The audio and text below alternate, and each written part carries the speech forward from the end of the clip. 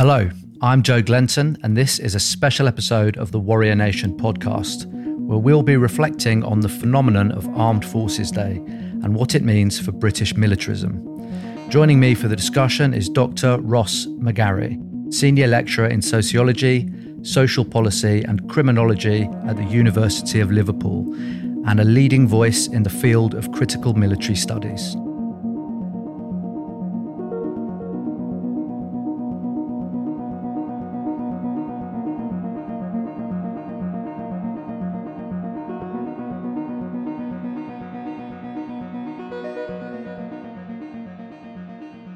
So, welcome back to Warrior Nation. This is a special edition because Armed Forces Day is coming up, and we've done articles and stuff on Armed Forces Day, but we wanted to get Ross in for some deeper reflections on that. Something I noticed in the last day or two in the context of the RMT strikes, there's been some very interesting things said, and there was a Tory MP, I forget his name, and also a veterans group saying things and posting things to the effect that one of the reasons the strikes were bad, and they have a range of arguments to make that case, was that it was somehow disrespectful to the troops. It's a well-worn trope, and it was stopping veterans getting to the Armed Forces Day events around the country. I think before we go into any questions about that, it's important to say that I personally know a gentleman from this town, Phil, who's on a picket in Brixton, who's a member of the RMP, who left the army after 22 years as a sergeant. He was in the Fusiliers. So shout out to Phil. And just to add some nuance and complexity to that, some trade unionists, understandably, are veterans. But I wonder, I think it's easy, Ross, to go, it's just kind of what Tories say. But I wonder if you could reflect on maybe whether there's the deeper processes behind that, the sense that thing, those people are kind of instrumentalised at times by politicians of all colours, let's be fair, and what you think's going on there. The population itself, or the veteran community and or population, however it's framed, is and has been for quite a while a political device and therefore divisive, right? So it doesn't really matter what type of public or political event is happening. It's oftentimes the case that the veteran community or veteran population can be just foreground in an argument, and therefore the argument itself becomes off grounds and off limits for debate or critique, I think. So it's very seldom actually I think about the population itself, and more about what that population is being constructed to represent in the public and political imagination. 100%. And that's we'll come on to that question. There's actually a sense of that is kind of reflected in some of your points in your essay, which is going to be the kind of backbone, or your paper, which is going to be the backbone of the questions here. It's titled Repurposing Liverpool's Waterfront as a Liminal Military Landscape. And it's a photographic essay, which is very interesting to me. Can you just give me an overview? What's your thinking behind it? And why did you choose a photographic essay? Yeah, I mean, the use of photographs in like sociological work more broadly, I think allow us to get to the more complex, perhaps nuanced social phenomena we're trying to talk about, in ways in which are very difficult to imagine sometimes without being there or being in place in space. So if we just sit the very broad notion of militarism and its many different interpretations as the backdrop to these kind of events, then saying something is militarized, militaristic, something has militarism attached to it, is quite an abstract thing to achieve, I think, or certainly an abstract thing to imagine. So using photographs and being able to visualize what some of those things look like when they're in place, situated, when they're embodied, that was the thinking behind using a visual essay and using photographs. 100%. And we'll make sure that essay, just a note to listeners, that paper is in the show notes so you can go and read it. It's excellent, and it really informed my thinking as well. Obviously, Ross, as we said, is also a veteran himself, which I think it's good because he doesn't shout about it. I don't like to lead with it either. Sometimes you're forced to, but it's very interesting. I don't know how commonly you come across other academics with that background. I imagine you find yourself one of the few. But across Ross's work and what he says, I've spoken to him on a previous occasion as well, it really adds a lot of interesting colour and nuance to his views. Now, I want to just come to, there's a term you use and I want to just unpack it, analytic autoethnography. Can you just unpack what that means for our listeners? Yeah, autoethnography is a method which sits in the broader practice of ethnographic fieldwork and ethnographic research. So long-standing traditions in sociology and the different social sciences, whereby a researcher will go and live with a certain community for extended periods of time, understand their working practices, languages, ways of interacting, meaning making, sense making, and so on. And the researcher, as the ethnographer, is then there to make those observations for themselves, either through interviewing people. The main method is observational method, so note taking, and also the visual can be a part of that as well in photography. So it sits in the broader methodological practice of ethnography. Autoethnography, as part of that, allows the autobiography of the researcher to be folded into the analysis rather than being sort of stepped away from it. And a further step to that, analytic autoethnography. And there are many different types of autoethnographies, by the way. But analytic autoethnography, for me, was just a useful device to allow me to take that former military experience and identity and situate it where I prefer it, which is in the background, informing as and when needed, and therefore allowing the observations and the theoretical ideas and concepts to do the leading in the analysis. So another idea that comes up in the essay a lot, and it's one of particular interest to me, is the idea of a liberal militarism. I think militarism is often mistakenly associated with the right, but I'm not sure when you served, Ross, but I served in the period of Blair and Brown, and that those experiences and the conflicts of that time were backgrounded informed by ideas about a liberal militarism. Can you just talk to us about what that means to you? Yeah, I'm using the work of Victoria Basham and specifically one paper where that's addressed. Friend of the show. So the term liberal militarism is a way of understanding the military as an unproblematic set of institutions, practices, and so on, right? And rather than have that as a space which needs critiquing and is worthy of our critique, as Victoria puts it, the pursuit of many different types of securities and insecurities is a trade-off between having a military which is, in inverted commas, necessary and your freedom. So therefore the militarism which exists and therefore is accepted in society more broadly, and therefore the military is not a space for critique or any formal kind of critical analysis, is the trade-off for that, very broadly speaking. Sure, there was a sense of that, maybe in a different way. I mean, you can unpack it. You noted in your essay, Joe Anderson, who's the mayor at the time, said that there was no space for politics, or words to that effect, and maybe misquoting slightly there, in the Armed Forces Day, which your essay was based on. What did you make of that? Could you just tell us what you said in the essay and just unpack that a little bit for us? That'd be really helpful. Yeah, I think this is worth just situating in the broader context within which the military institution exists. I'm talking specifically in relation to the UK. So these spaces of Armed Forces Day, I think, are inherently political by virtue of the fact that they've got military institutions, personnel, vehicles, props, as I call them, so weapon systems that can't be fired but can be used and so on. They're all they're all occupying civic space. So therefore, that space is not possible to be called not political, because it has got one of our many social institutions, the military, at the very heart of it, and it's occupying civic space. So saying it's not a political event is a way of sort of fending off that this is a problematic space, I think, when they are inherently problematic spaces. And I think it's worth saying as well, if we just lean into the event of Armed Forces Day itself, well, I think there's a problem here in thinking that it's an either-orism as well, just to complicate things a little more, right? So on the one hand, Armed Forces Day is a space which has been carved out through civic military policy making from 2008 onwards, which is there to, inverted commas, celebrate and appreciate the armed forces. Okay, so that's broadly the context within which it's been brought into being, in which it exists. And therefore, if you go to these days, they are spaces which have been carved out specifically for that. So therefore, they can be legitimately enjoyed, if you like. You and I could go down to an Armed Forces Day national event, as I did in Liverpool in 2017, get an ice cream, walk across the waterfront, and enjoy it for the way in which it's presenting itself to us, right? So that is one way of thinking about it, and that's legitimate in itself. However, I think they're also inherently problematic spaces that warrant our critical attention for what is there, what is represented, what is present, what is allowed to be shown to us and what isn't. So I think it's useful to sort of hold that event in our heads in two particular ways. 100%. Just to slight tangent, it's always jumped out to me since I started to understand it.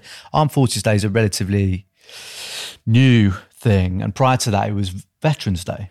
What do you think inform that change? Because it seems to me to be quite a big difference. One of them is almost like a summer remembrance, and it's much more about reflection. It's about people who've left the military. And Armed Forces Day seems to be much more, I think, as you said, a kind of celebration of the military. Where did that come from, and why did that change occur, and what are the implications of it? I don't know specifically why it changed its name and focus, but if we just look at what Armed Forces Day is attending to achieve, and also who it's meant to include, there's a very broad umbrella of those who are involved with the armed forces. So calling something Veterans Day would, I would imagine, just largely speak to the ex-military population or ex-military populations, whereas Armed Forces Day, as it's now being reconstituted, includes everything from cadets, reservists, those who have served, those who are serving, and also their families as well. So I imagine it's to broaden out the scope of who can be included in that celebration. But again, I don't know for sure. 100%. You discuss the idea of sinews, the sinews of that event, and I think of military identity more broadly. What do you mean by that? It's a very specific term. Yeah, when I was referring to that, I'm largely drawing on the work of human geographers, so the likes of Matthew Reck, for example. And Matthew Reck's work, just to give a little bit of context to the answer, has researched RAF air shows, and he's attended RAF air shows in both ethnographic and auto-ethnographic capacities, and the sinews operate in a number of different ways. So I'm borrowing from Matthew Reck's work here, and that can range from a number of things. Some of those things are objects. So you'll get a pen with the RAF printed on it, and you'll put it in your pocket, and you might go home and put it on your desk, and then you might very well get, I don't know, a flyer or a balloon or a flag or something like that, right? So those things can be material objects, and as Matthew Reck explains it, they become sinews between the institutional context of the military and you and your private life. So that's one way of thinking about it. The other way of thinking about it is that, let's call it the materiality and the situatedness and perhaps the embodied nature of what the military feels and looks like. So just to explain that, if you, as I did at Armed Forces Day, if you go to one of the desks, there are a number of weapon systems on display. They're all chained up so you can't take them away with you. They're also not armed, you're not able to fire them, but you are able to pick them up and hold them. So as you and I would know, holding something like an SA-80 is an incredibly heavy, very cold, very cumbersome weapon that it comes with an awful lot of responsibility. So I know how that feels. You would know how that feels. But let's say if just a member of the public is holding that for the first time, for example, then that might very well become one of those sinews also, which you can't quite take home with you, but you feel it and you remember it. And you might tell a family member or a friend, oh, I held a gun today and it kind of felt like this, and so on. So those sinews come in quite nuanced forms, I think. Yeah, it's a really interesting way of thinking about it. You made a very interesting point, and this comes up a lot of Forces Watch, about gender and diversity more broadly. And obviously at Forces Watch, one of our main part of our remit is recruiting. And we've noticed, as you know in your paper, that some recent recruitment campaigns have shifted quite a lot, actually, backwards and forwards around different things, community, individuality, almost like influencer culture. There was one a few years ago which really talks about diversity. A lot of the people there were people of colour. I remember there's a young black woman who was very much foregrounded in it as she was pushing shopping trolleys around, and they were suggesting that this woman should join the military. Then you went down to the Armed Forces Day and you obviously assessed at some length in the essay and seemed to almost ask the question, to what degree is that actually played out at these events? To what degree is it sustained and followed through? And broadly speaking, your conclusion was that it hadn't really, that what we still have at these events is a male, a heteronormative, Caucasian and imperial identity. Can you just talk to us a little bit about that? Yeah, I think there's two things to say about that. I mean, the first thing to say, and I think this is quite important to recognise, Joe, is that these events are not experienced the same by everybody, and they're not the same event all over the country. So my observations about this particular event are very specific to this event. So I wouldn't want to generalise it across all the different types of Armed Forces Days, sure, past and present. So that's the first thing. The second thing is I think, an important question of what the military represents itself as and how it wants you to see it, and the actual reality of what that representation is like the closer you get to the institution itself. So the representation of the armed forces on military recruitment advertising campaigns, which is what you're referring to on the one hand, is of a very diverse workforce. And of course, there have been a lot of shifts and changes, positive ones, just let's recognise that in the armed forces in terms of recruitment. But of course, the closer you get to the institutional context of the armed forces, it's perhaps possible that that's less and less successfully achieved. So Armed Forces Day was just one illustrative example of that larger problem. And it's a topic that's come up on actually with Victoria Basham. When Victoria Basham came on, we did a live event a few years ago. That they have, and you have to acknowledge that. And we at Forces Watch are not here to kind of slam the military. Where there has been progress, we should absolutely recognise it. And she talked a lot. I think her work was around a period when there was an unusual level of access to the military, which you might not get today, about how there are lots of people in the military who want to have a dignified workplace and they want diversity and so on and so on. I think the thing that's also worth acknowledging, and it develops on from your last point, Joe, is that these are not simply large-scale recruitment events. And they're also not large-scale charitable events either. So, yeah, okay, on the one hand, whether it's implicit or it's explicit, Armed Forces Day is a space that does engage with many different types of publics and, encourages us to engage with them and perhaps try to encourage people to think about joining the armed forces. It's had a recruitment crisis, as you well know, for a long time. That recruitment crisis is obviously likely to continue. So that's one way of kind of protecting itself and trying to engage with people who might want to join. However, I also think it'd be quite problematic to think that they are just these divisive large-scale recruitment events. There's something much more nuanced going on with Armed Forces Day. So again, thinking about the either-orism, okay, it's not one thing or the other. They're not wholly good, they're not wholly bad. I'm more interested in that space that kind of sits in between. So if we do want to think about Armed Forces Day as having recruitment as part of its practices, then it's one thing to say the Armed Forces Day tries to recruit young people into the military, but doesn't really go anywhere, that argument for me. What would be more interesting, and perhaps what that should encourage us to think about, is if we can see how the military engages with the public, in public space, in civic space, and if these are recruitment practices, well, maybe that should make us think about what those practices look like. We should pay more attention to them. Who are they trying to target? What kind of questions are they allowing members of the public who approach these different desks to ask about the military and military life, and what kind of, therefore, choices are allowed to be made prior to joining the military? I think that is a really interesting space, which has been covered by some human geographers like Matthew Reck, for example, but other people as well. And of course, Forces Watch has done an awful lot of work in relation to military recruitment. But Armed Forces Days do have this nuance about them. They look quite banal, they look quite bland, they look quite unproblematic. And again, they can be these spaces which can just be enjoyed for what they are. But of course, the closer you get to them, having that either-orism in your head and just understanding that there's something else going on here which might be problematic, but it's not just wholly bad or wholly good. There's something kind of in that middle ground, which I think is where my own analysis likes to pursue, 100%. That's very interesting.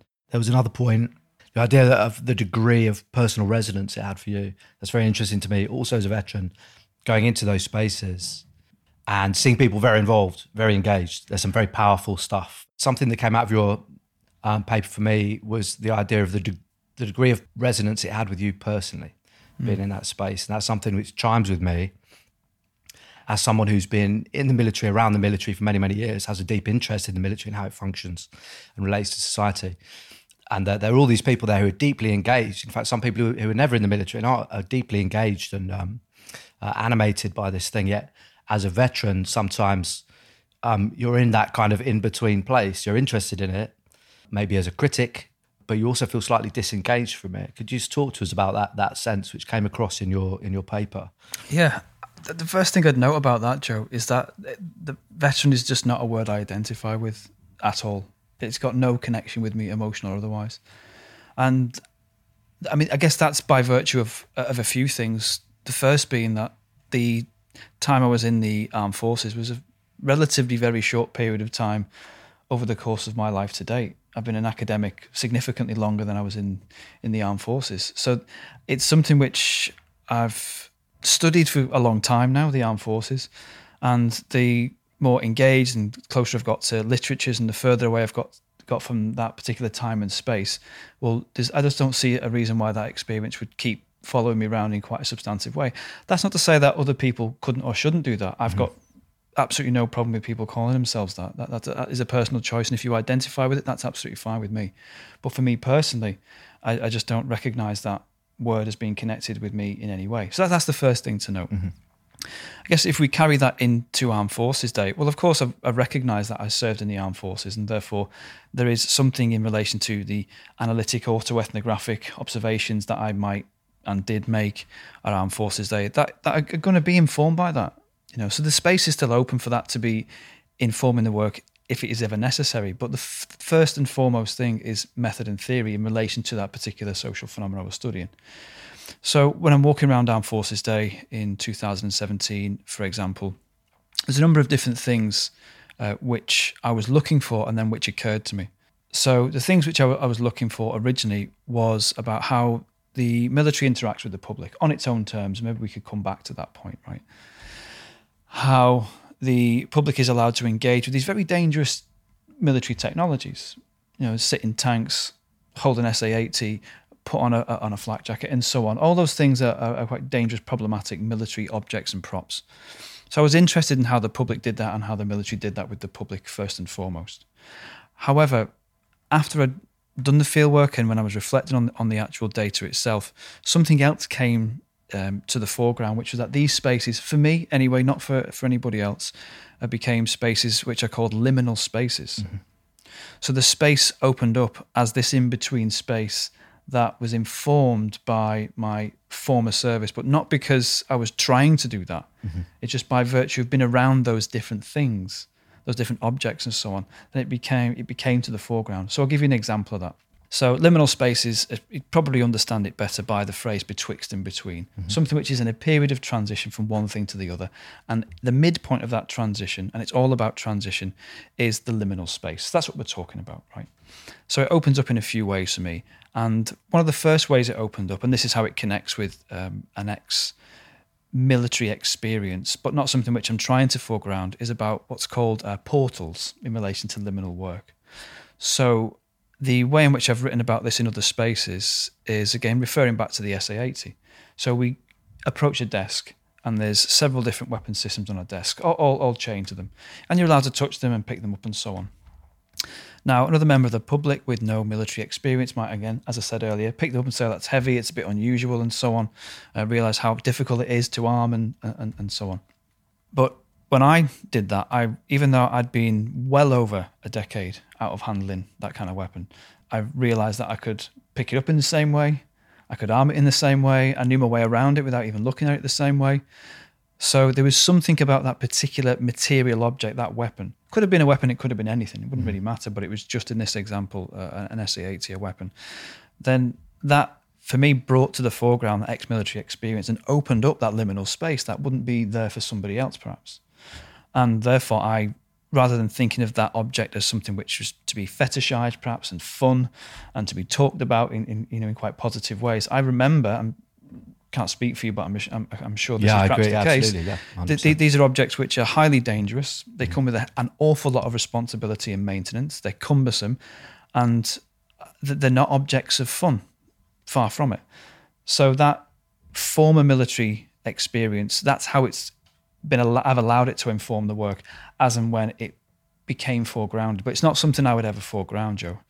Again, I would always prioritise using, again, methods and theory for whatever social phenomena it is that I'm looking at. It just so happens that I've served in the military a long time ago. Yeah, that's very interesting. Something broadly related came up. We spoke to the guys at Forensic Architecture about how they reconstruct war crime scenes and stuff like that. They try and reconstruct, and they talked about how an object, I guess they're talking about the same thing, like an object can be a portal to access something. It could be a cup, not even weapons, a cup, or it could be a table or the position of a table, completely inanimate object. So it's almost like there's a little bit of crossover there. Yeah, very interesting. Very interesting. Yeah. I mean, there's like I said, there's other ways of thinking about these particular spaces. Mm-hmm.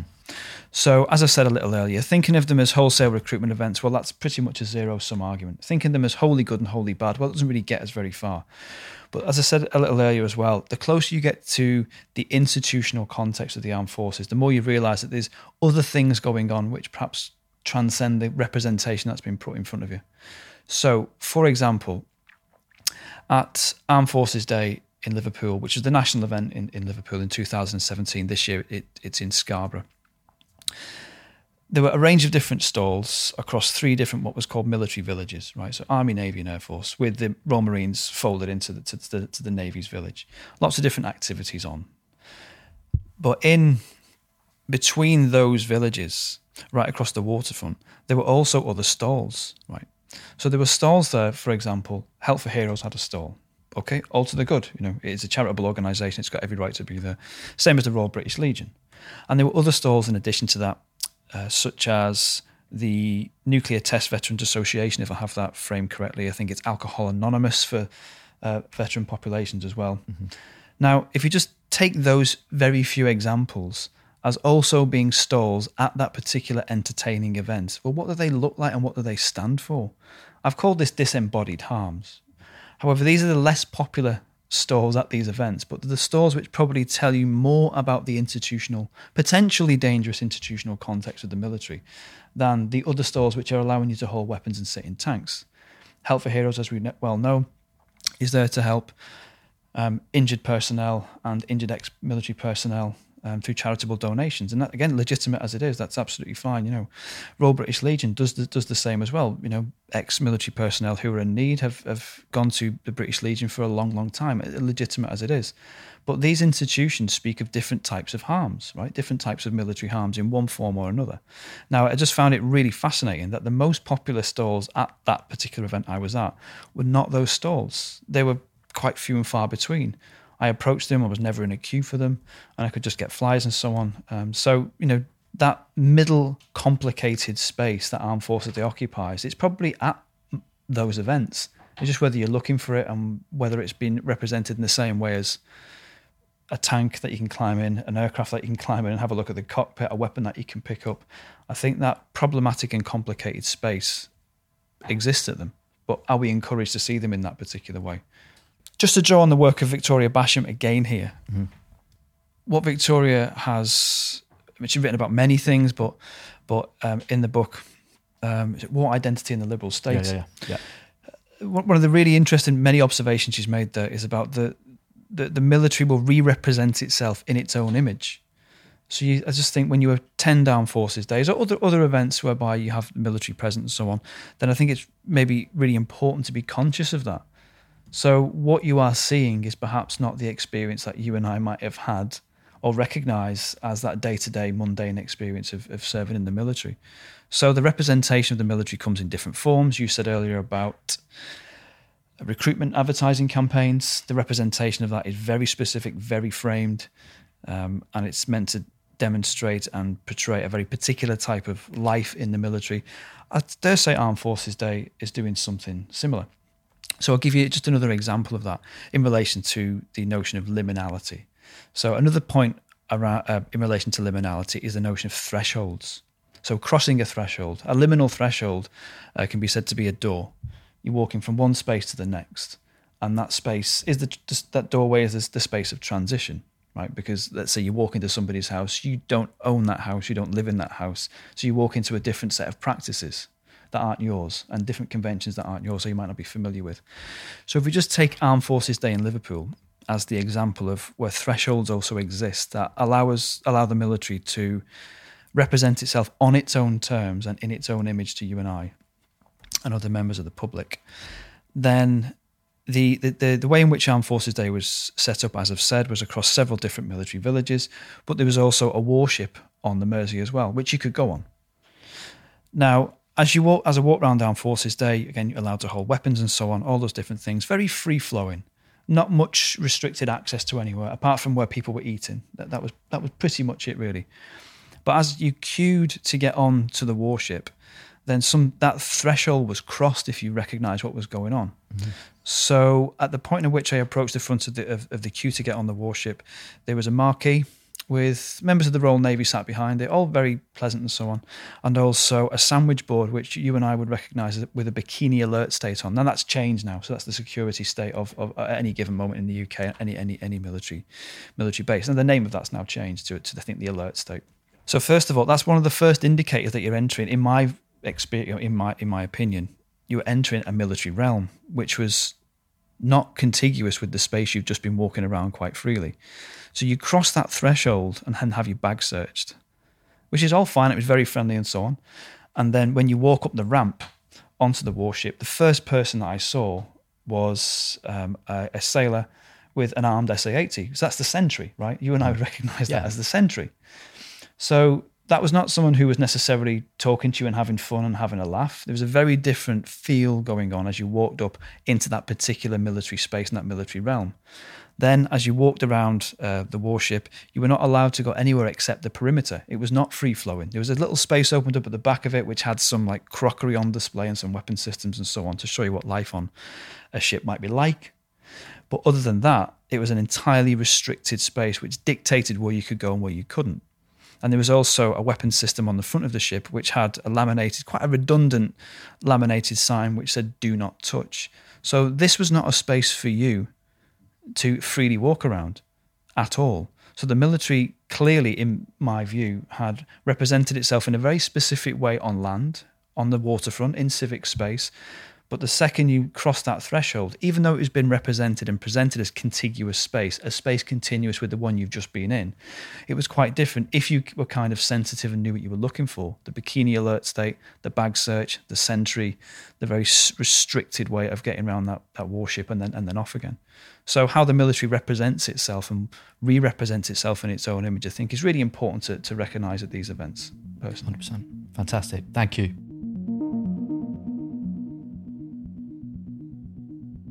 This has been a special edition of the Warrior Nation podcast. We'd like to thank Ross McGarry for his great insights and Jacob Rogan-Smith for his audio wizardry.